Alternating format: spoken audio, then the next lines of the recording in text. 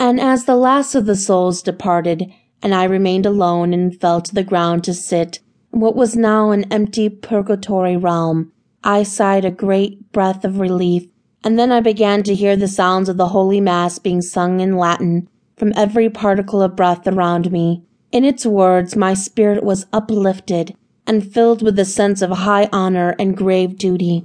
Bowing down my head in honor of this great mystery and grace, I listened. Listening filled me with awe, wonder, and a sense of holy facility which can never be described. Although my spirit was sitting in the midst of this concrete hell, covered over by clouds, my spirit was basking in the glorious reminiscence of Christ's sacrifice. My ability to be somewhere else entirely within its midst was a mystery to me, but God had given it, and I accepted. Continuing to listen, the molecules around me began to vibrate with the power of the Latin words being sung by ancient monks and an ancient rite. I did nothing. I said nothing. I just absorbed. And suddenly and without warning, a bright, shimmery, and golden box fell out of the dark clouds above and into my hands.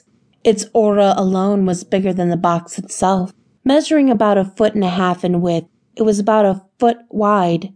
It had a lid, not unlike a treasure chest, and the light that emanated from within it bellowed beyond its confines, well over 3 feet beyond its borders. I would not be allowed to open it. Just as suddenly, a piece of paper with the images of 8 young men, who appeared to be Middle Eastern origin, fell on top of the box. Without being told a thing, I instantly knew they were Christian martyrs. We live in a time of great wars.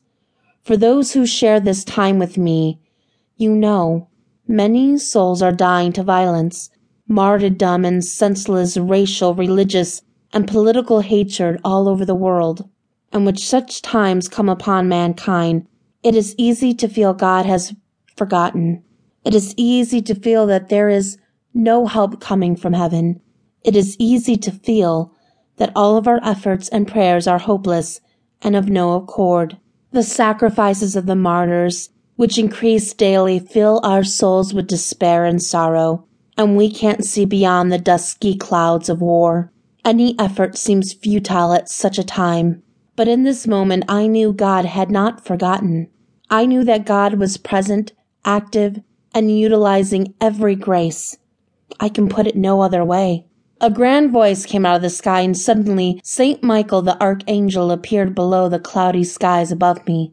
"Do not open the box," he said, "but wisely gather the graces obtained by these martyrs, which remain inside, and go. Scatter it amongst the people of the earth, and tell the people the Lord has not forgotten them."